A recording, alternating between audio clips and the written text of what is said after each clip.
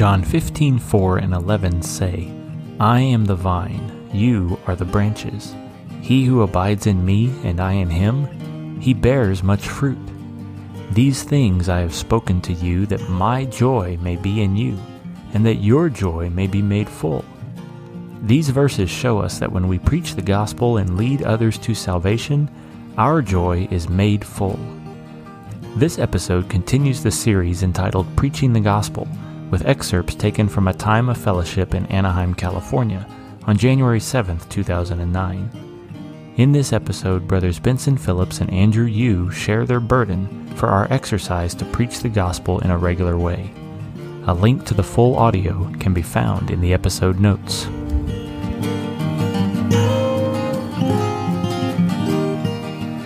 The first point of the God-ordained way is what?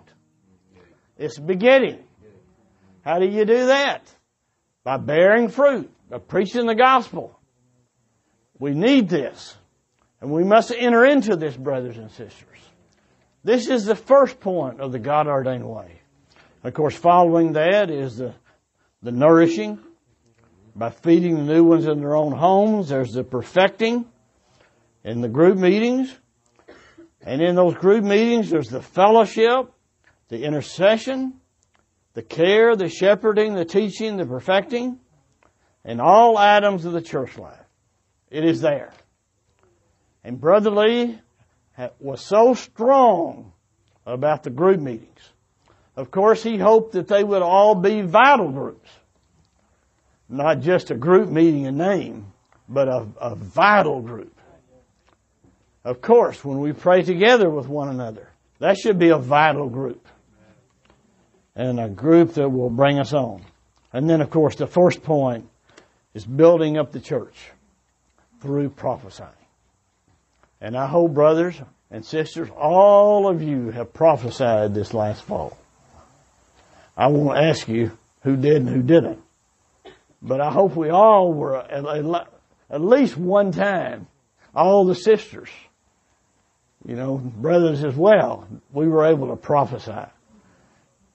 The prophesying is how we dispense Christ into everybody, every saint. We stand up and prophesy. And if you didn't prophesy this 6 months, how about the next 6 months? May we all become prophesying ones. And the Word tells us all can prophesy.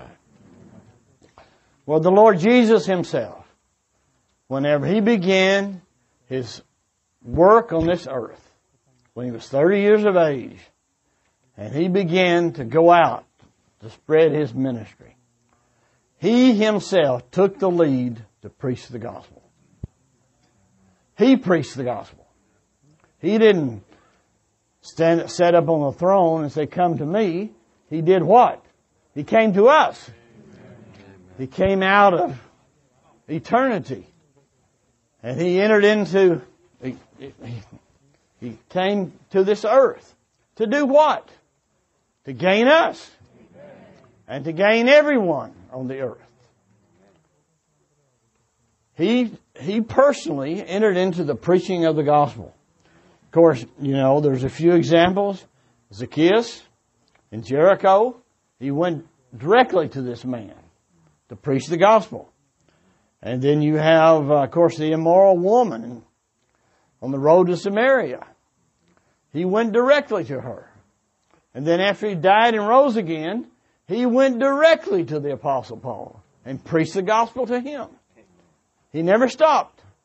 And I don't believe he's stopped to this day. Paul was post-resurrection. Post, all the aspects that Christ went through. He's still preaching the gospel. Well, how about us? What did He do? Well, the Lord took the lead. What did I want to say? Oh yeah, the Lord Jesus did it. Then He brought 70 in and He sent them out. And who did He send them out to? He sent them out for the, help me here. He sent them out to reach the The ones that were marked out. But what word did he use? That Brother Lee had used? Huh? Sons of peace. The Lord used that word. He sent them out to gain the sons of peace. And you don't know who a son of peace is. So you have to knock on the door, or you have to contact them, and you'll find a son of peace eventually. We go out to find the sons of peace. We're not going to produce sons of peaces. Right? They've already been marked out by the Lord. But the Lord needs someone to go find them and reach them. And then, eventually, at Pentecost, He sent us all out to be witnesses. To find the sons of peace. To find all the unbelievers and to bring them to Christ. And this is one of the greatest joys on the earth. When you go out preaching the gospel. And someone gets saved. I remember the first person, because I was in junior high, but I remember the first person that I had at least a small part in getting saved. His name, I still remember his name. His name was Donald Clevenger. And he was one of the worst kids around us. Wasn't even in the church. He was just a bad guy. Anyhow, he got saved. And I was so excited. I remember I was at a camp, Christian camp. And they were playing baseball. It was their time to play baseball. The team that I was, well, no, it wasn't me because I was in the camp. It was another time that I played. But anyhow, he got saved. And I was so excited, I just ran as fast as I could to that baseball diamond. And one that I was the closest to was in the outfield. And I ran to the outfield during the game to tell this person, Donald got saved. Amen. I know that preaching the gospel can be the greatest joy. Amen. I remember one time when I was in college sitting down in front of a car with the headlights, reading the Word, preaching the gospel to this guy, and he got saved. And I was so happy. And I can remember many, many cases in the church life where we went out or whether we brought them in and preached the gospel in a larger number. Brothers, this is a great joy. And I want all of us to participate in this joy. And we all will participate in this joy if we're preaching the gospel. Brothers, the Lord has made us vines in the vine tree. The vine tree is for our enjoyment. And we are there for God's enjoyment as the branches. But the branches do something further, and that's to bear fruit. And everyone should bear fruit. And the word there says, your joy will be made full. That it says the joy will be made full in several places in the New Testament. But that is one of the places. I think 4 or 5 times the Lord uses this expression. But one of them is in bringing people to the Lord. Your joy will be made full. And I want all of your joy to be made full. You keep doing that, and your joy will just be rekindled again and again and again. And you will never doubt what you're into. Well, then Levi, he brought people into his home. Then Cornelius, he brought people into his home. One was a sinner, the other was a good man. He was also a sinner still, but he was a good man. Anybody and everyone can open their homes and bring people into that home and preach the gospel. And they also can knock on doors randomly, as many as possible. I was greatly encouraged last Lord's Day when they were asked how many this next month would pass out 1 tract a day. And we had surely over 800 in that meeting. And I saw hands all over didn't you see them? All those hands. Y'all were there. All those hands they raised their hands. And they said they would pass out 1 tract a day for next month, right? I expect that So many will do that. Well, that's preaching the gospel. You know, I handed out some today. I had to catch up, you know, because I was occupied with so many things. So I caught up today from last Lord's Day. And, of course, if you can't just pass out one, but one a day, you'll be passing out many more. But anyhow, I just passed out one to catch up. You know, the first one, she was just happy to receive it. She was, you know, she didn't say much. The second one, she didn't know what in the world I was doing, you know, but she took it. And the third one says, I'm not a Christian. I said, well, will you take this and read it? He stuck out his hand, said, I'll read it. And then we departed. But I put my name and phone number on every tract that I pass out. And I hope I'll have contact with maybe with one of them or all of them. Who knows? Anyhow, brothers, the gospel, it must be burning in us. And that's the point I'd like to make tonight. I'm very, very thankful for Benson's sharing. I come to realize that there really are two kinds of Christians. One are those that don't preach the gospel. One are those that preach the gospel. And I don't mean that they are preachers or that they're evangelists, but they know what it is to preach the gospel. Amen. And Brother Lee said in the Lord's recovery, we need to recover this aspect. And I'm burdened that this aspect would be recovered, not just as an event, but as part of our living. Amen. That's very important. And we all participated in some kind of gospel event one time or another, you know, even if our church life is not that strong, that at least once a year, you know, we would have some gospel activity.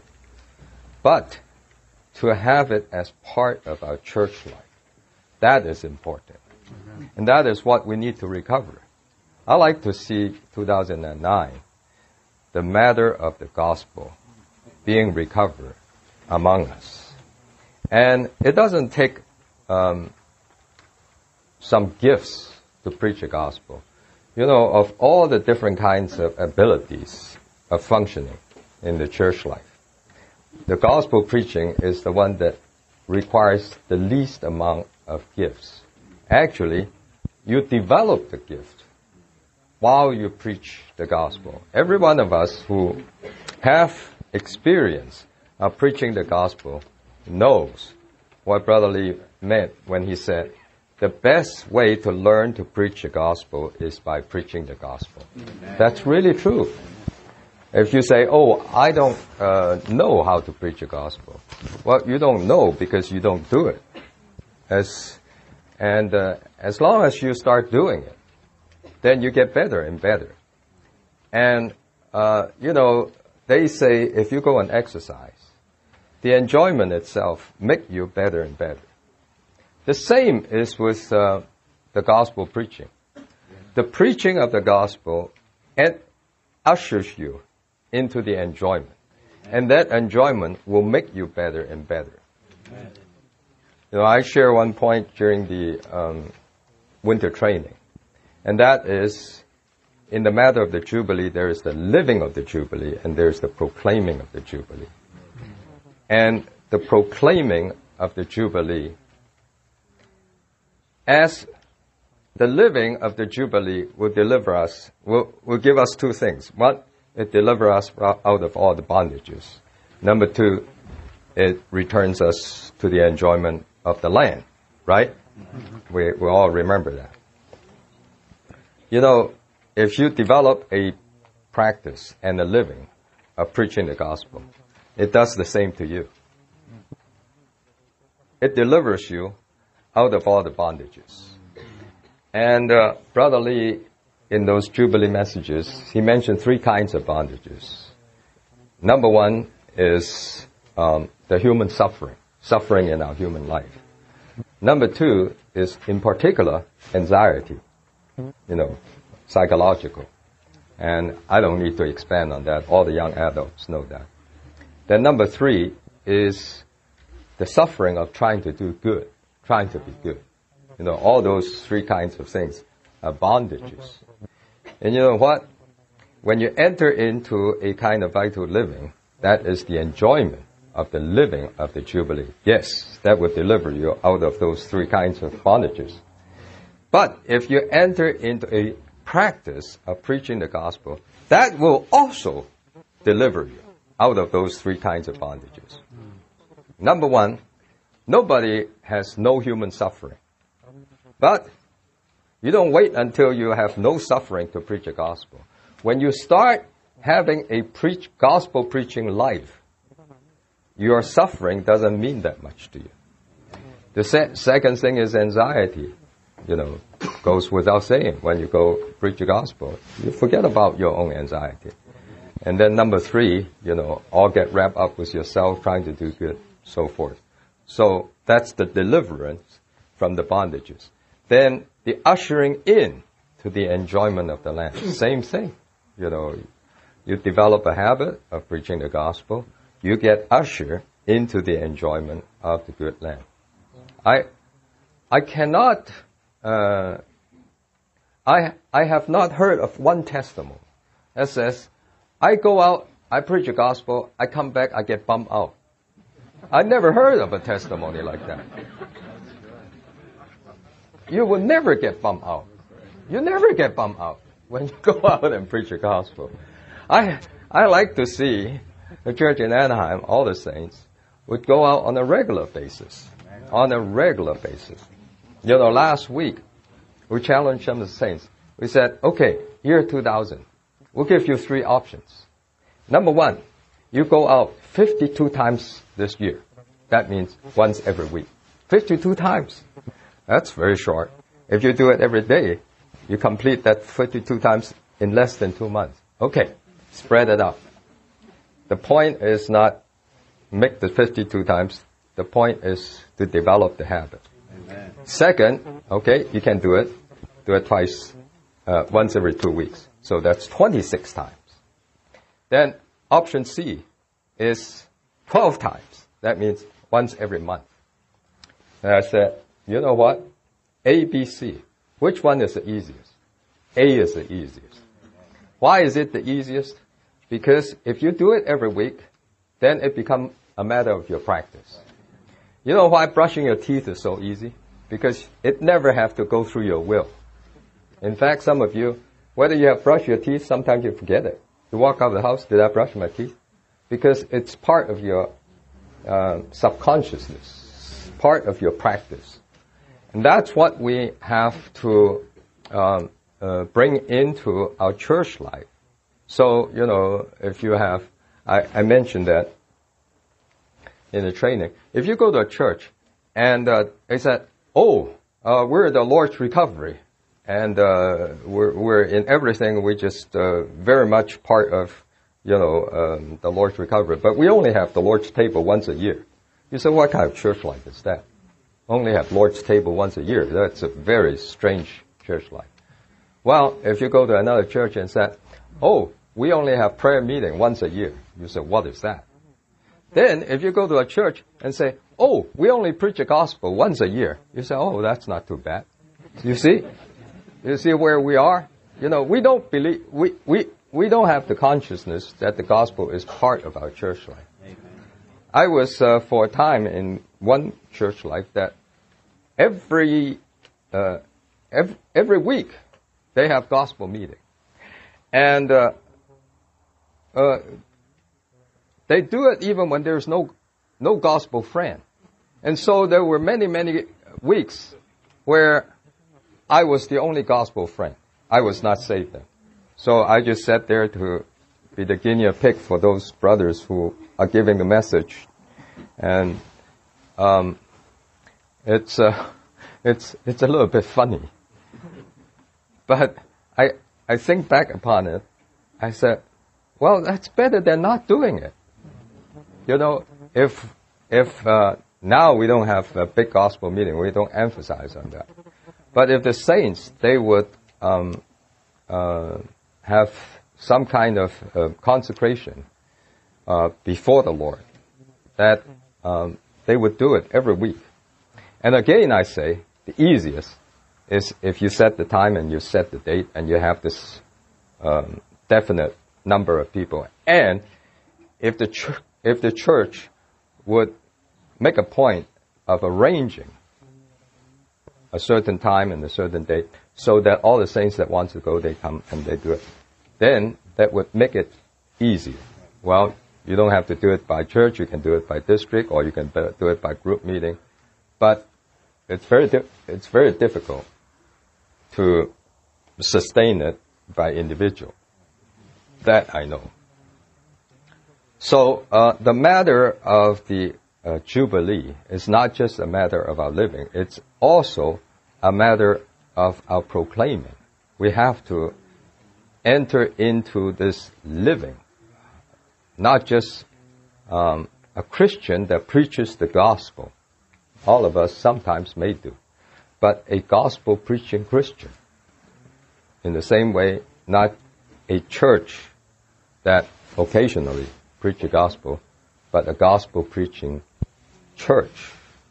And there's one word that is very important in the Bible, and that's the word practice. In Colossians 3:9, it says that we have to put off the old man with its practices. And there's a footnote on the word practice, and that's in 1 John chapter 1, verse 6. It says practice means something that you do regularly, consistently, and not just occasionally. That, of course, in 1 John chapter 1, it was talking about practicing sin. If you practice sin, then you walk in darkness. Well, what is to practice sin? That means you do it habitually. 80% to 90% of our daily living is by habit. Only very little by our will. The way you walk, you never think whether you should exercise your left foot first or right foot first. It's all habit. And the old man is the habit. And it's difficult because you have to change your habit. And I like this. This is like the exercise. When you go to the exercise, they said, oh, you need this kind of exercise to develop your abs. You need that kind of exercise to develop your thigh.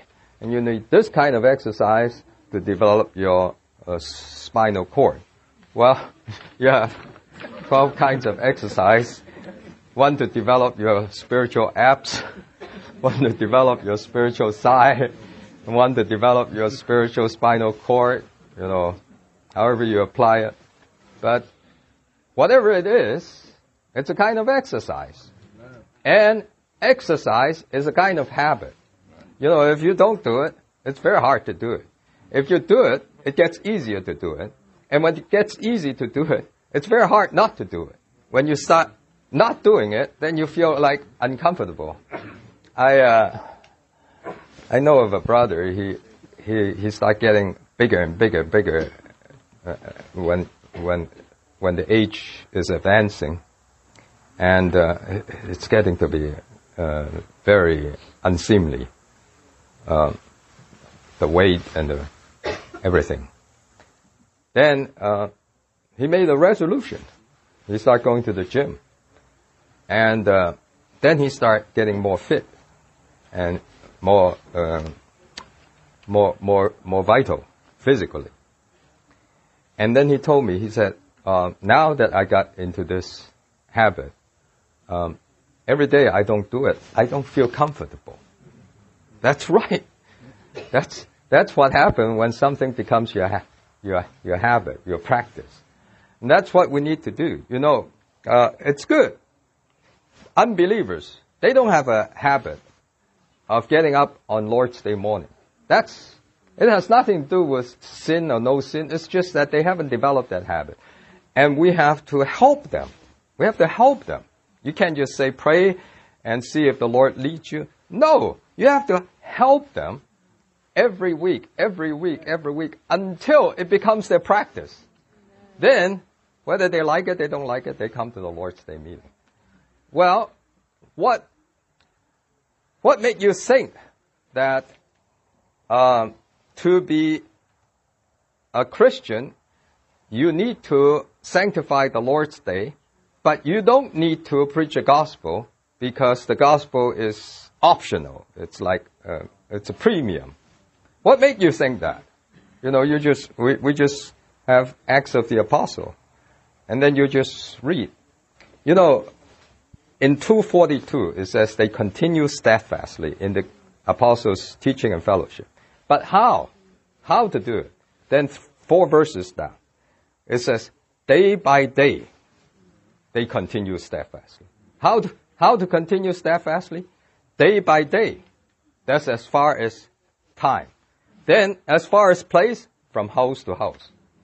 Day by day, from house to house. Time and space. That's how you exercise the continuing steadfastly. The continuing steadfastly is not just something that you say, amen. The continuing steadfastly is in time, you do it day by day. In space, you do it from house to house.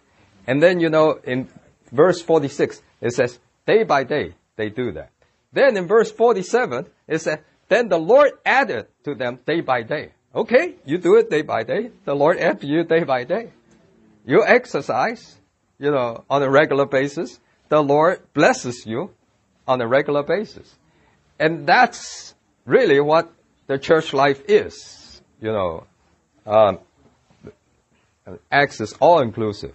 You know, it talks about God's economy. It talks about the economical spirit. It talks about calling on the Lord.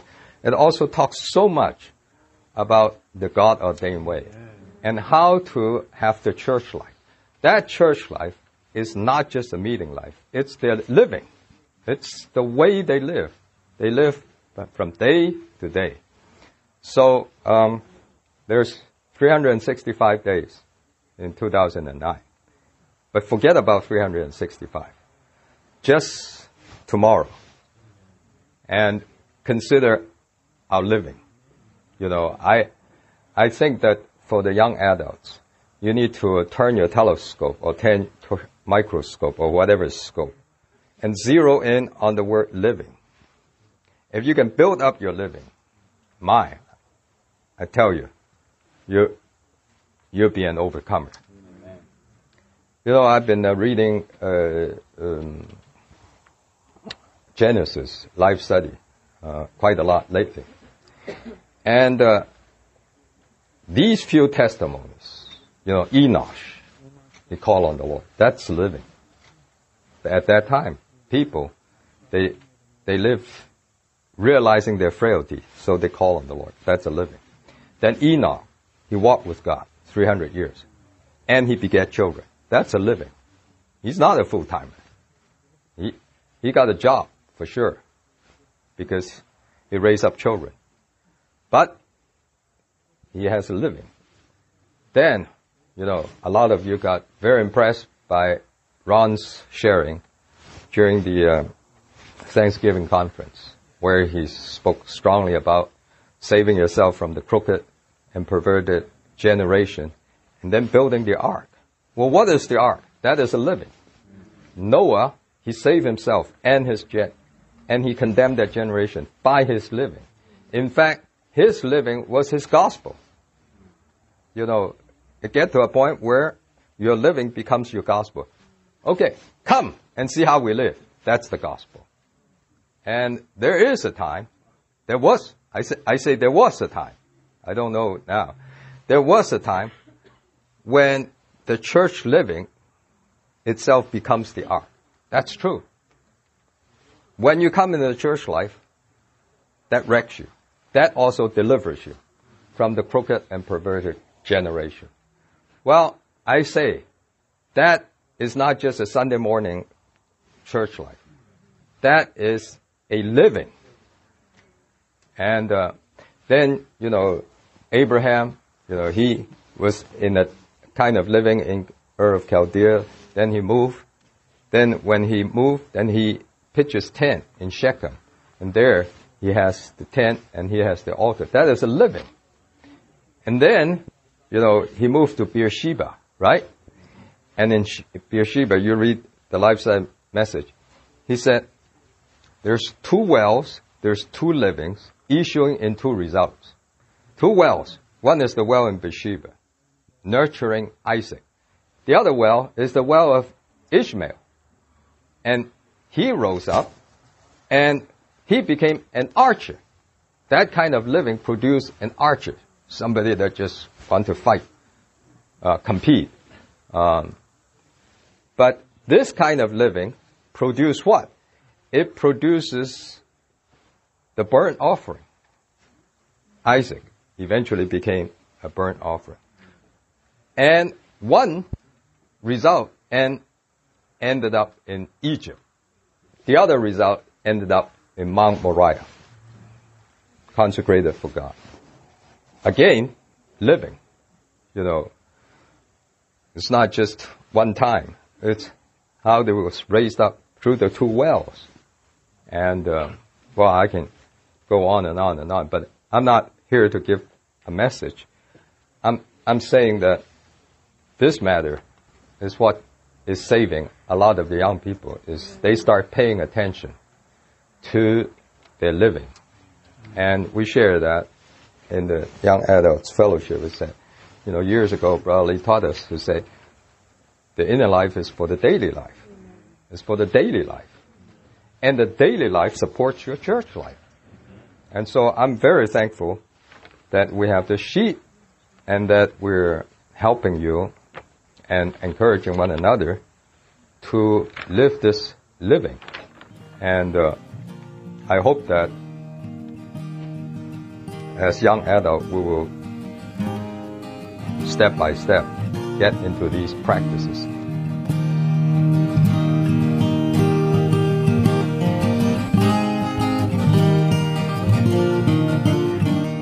Thank you for joining us today.